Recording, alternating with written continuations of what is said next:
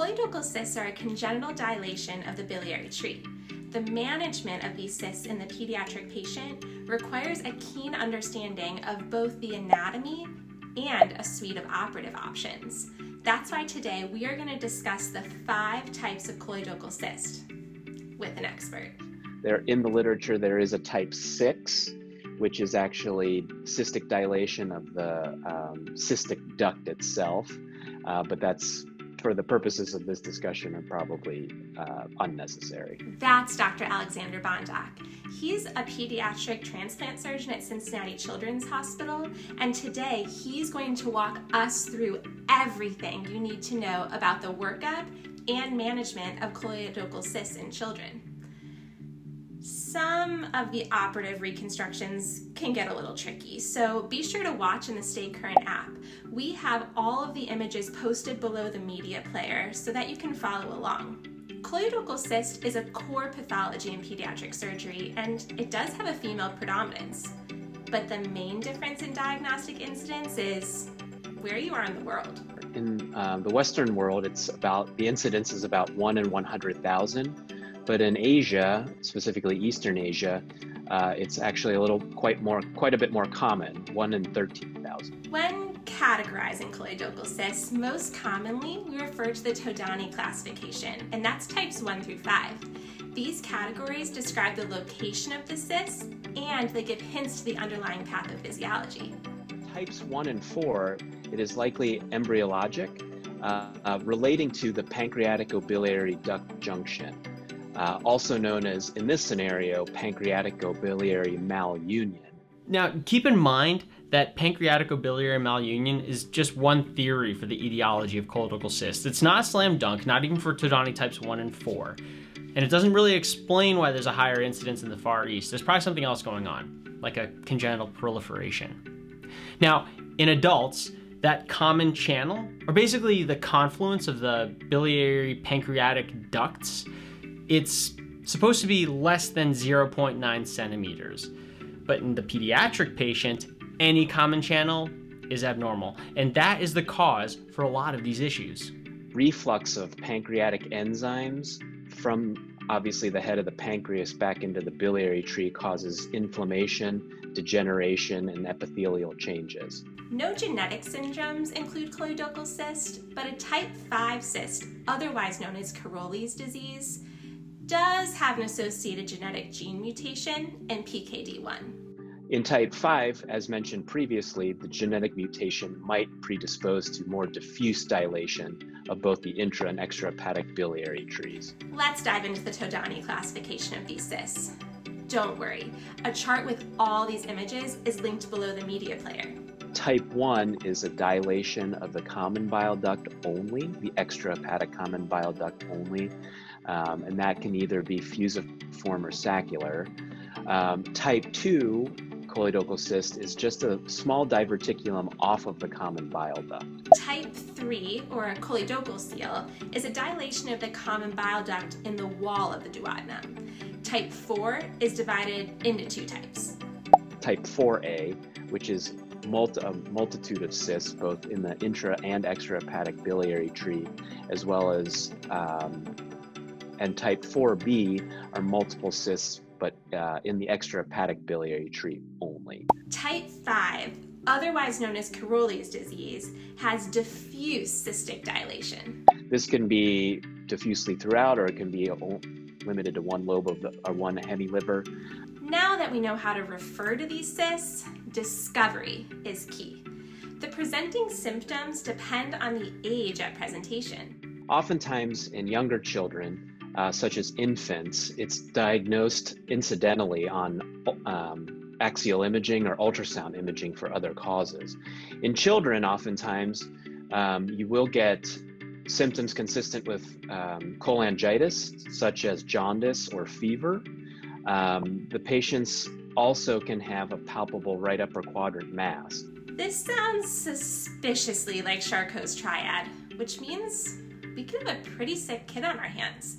Luckily, this is a fairly uncommon presentation. Also uncommon, but disconcerting, is the idea of cystic perforation as a presenting symptom. giant cysts that children are born with can actually perforate and present with biliary ascites. These large choledochal cysts can be identified on a 20-week fetal ultrasound, and those are best referred to a fetal center for workup and close monitoring after birth. We need to be on the lookout for postnatal perforation and for a particular biliary atresia variant. That's something you don't want to miss.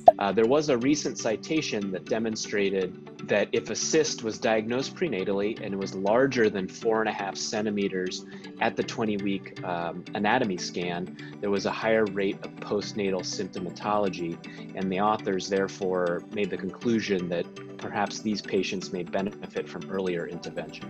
In all children, the differential diagnosis for jaundice should include choledochal cyst in addition to other gallstone disease.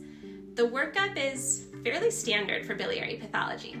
Lab standpoint, again, with special attention to the patient's age, labs to check would be liver function tests, specifically with total, direct, and indirect bilirubin levels, as well as plus minus a CBC to look for evidence of cholangitis or infection. These labs, plus an abdominal ultrasound, can be diagnostic. However, in infants, we also really need a liver biopsy. Liver biopsy does become critical if you're talking about a neonate or a newborn, because again, as we discussed earlier, you have to rule out the cystic biliary atresia variant. You cannot miss that. While an ultrasound and labs are all we need to diagnose a choledochal cyst, axial imaging such as a CT scan is needed before taking these kids to the operating room. Additionally, there are some cases where an MRCP may be useful for operative planning. If there are questions about anatomic details, specifically, I like to use an MRCP if there's high disease, meaning disease that's into the hilum, or intrahepatic, to sort of get a better sense of how extensive the cystic change is. Got it. Okay, so MRCP would be helpful to identify that variant biliary anatomy. Probably up to 15 to 20% of patients have some kind of variant biliary tract anatomy. Axial imaging is useful preoperatively, and these images can identify when an ERCP can be both therapeutic and diagnostic. From a diagnostic and therapeutic standpoint, some patients will benefit from an ERCP, but again, that oftentimes depends on what you see from prior scans as well as the type of choledochal cyst you're dealing with. Let's say I have a patient who comes in with jaundice and a palpal red upper quadrant mass. We get the labs, we get the imaging, and I diagnose a choledochal cyst. Surgery is really the only true treatment option, both to correct the aberrant anatomy and to prevent long-term complications. What you're trying to prevent when you have anatomic anomalies of the biliary tract, one significant complication that can occur is cholangitis. If you have biliary stasis, you get superinfection, you end up, these patients are prone to cholangitis. So we want to reduce the risk of biliary cirrhosis and hepatic failure, but the really pressing concern is the risk for developing cholangiocarcinoma, which according to some studies can be as high as 26%. Even after surgical resection of these cysts, some studies suggest that there is still about a 4% lifetime risk of malignancy, which means that these patients need to be surveilled through their lifetime. Patients presenting acutely can have pancreatitis or cholangitis. Infection inflammation in the pancreatic biliary tree can make for a hostile surgical field. And you know what they say, don't mess with the pancreas. Certainly, if a patient presents actively infected with pancreatitis, cholangitis, or in some sort of acute way, your best case scenario is to cool those patients off and treat the underlying process. If the lesion is found incidentally, resection is not really an emergency, but it is better to schedule surgery sooner rather than later. But that gives you ample opportunity to gather all of the necessary preoperative evaluation. The workup includes a basic set of laboratory values, Preoperative imaging, which is most likely an MRCP, and evaluation to ensure that there's no other disease process occurring. For example, we definitely do not want to miss cystic biliary atresia. Now, one thing you could do is you could just verify that the baby is having pigmented stools. The surgical approach for choledochal cyst really depends on the type, but the overall goal is the same: a complete excision of cystic elements.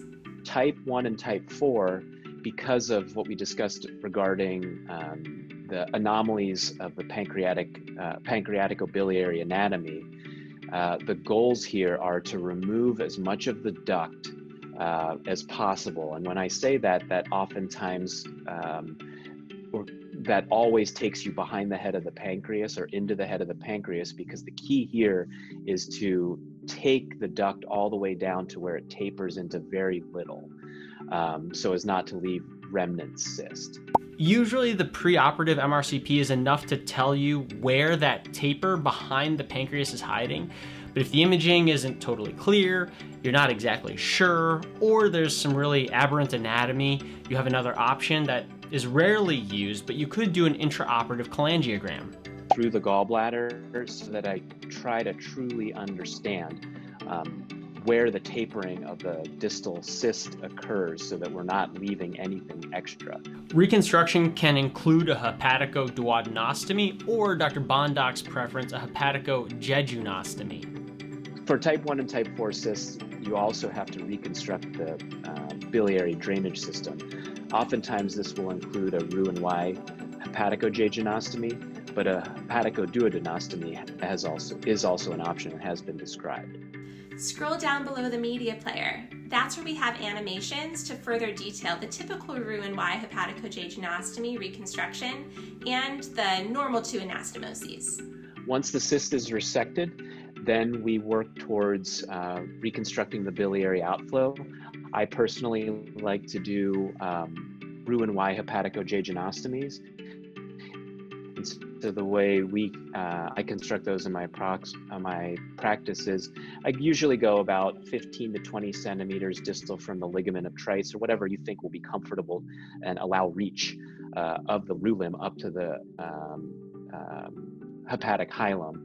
Then perform a jejunostomy if the child allows it, and if the child size allows it, in 2 layers, and then do a hepaticojejunostomy with interrupted absorbable suture, usually 5-0 or 6-0 Maxon. This reconstruction does leave a defect in the small bowel mesentery. Depending on the size, some surgeons may choose to leave the defect alone, but others will close it to prevent complications related to internal hernias later on. I don't usually biopsy the liver unless there's something obvious, but I do close the mesentery. Type 2 choledochal cysts require resection of the diverticulum and a primary repair of the common bile duct. Type 3, now that is where ERCP and sphincterotomy can be therapeutic in some cases, but sometimes it's just not that easy. If the lesion is large and obstructing the common duct, you oftentimes have to go transduodenal and carefully identify, sometimes even with preoperative stents that can be inserted from an ERCP standpoint, in order to resect the cyst separate it from the duodenum and subsequently reconstruct the outflow. Type 5 requires a little more workup to determine the best operation to achieve complete cystic resection, and that may even require a liver transplant. If the cystic burden is limited to one side of the hemiliver, or would allow for resection and residual adequate liver remnant, as well as preserved biliary outflow, you can address it surgically with a liver resection. However, if the cystic disease is diffuse and throughout the liver, you may have to consider having that patient evaluated for liver transplantation. The good news is, post-operatively, these patients do really well. They have an NG tube for about 24 hours to protect that new jejunal anastomosis, and they have temporary biliary drains until they're eating a regular diet, so you can catch any leaks from that hepaticojejunostomy. Otherwise, the postoperative complications are pretty standard for any abdominal operation. They do have an additional risk for recurrent cholangitis due to the connection between the biliary tree and the enteric system. Certain even short-term to long-term surgical complications can include an anastomotic stricture, small bowel obstruction from intra-abdominal surgery, as well as reflux gastritis. Other things that can occur, as discussed above, would be recurrent cholangitis due to having a direct connection between the biliary tree and the enteric system. Prophylactically, patients are put on Bactrim. Actigol can also be helpful postoperatively, but that may be more institution specific. Most importantly, these kids grow up and they need long-term follow-up. That is critical. The need for lifelong follow-up for these patients because of the possibility of developing, while albeit small, the thought is there still is a very real possibility for future malignancy even after resection of the cyst itself. Thanks for joining us for a review of choledochal cyst and the myriad of surgical options based on the Todani classification. Remember to check the link below for access to the entire lecture and all the images that we discussed in this episode. Follow us on social media, like and subscribe to our YouTube channel, check us out on Twitter or wherever you listen to your podcasts. If you're listening, leave a comment below. Tell us what you like, what you didn't like, what you want to hear more of in the future. Until then, this is Brittany, and remember, knowledge should be free.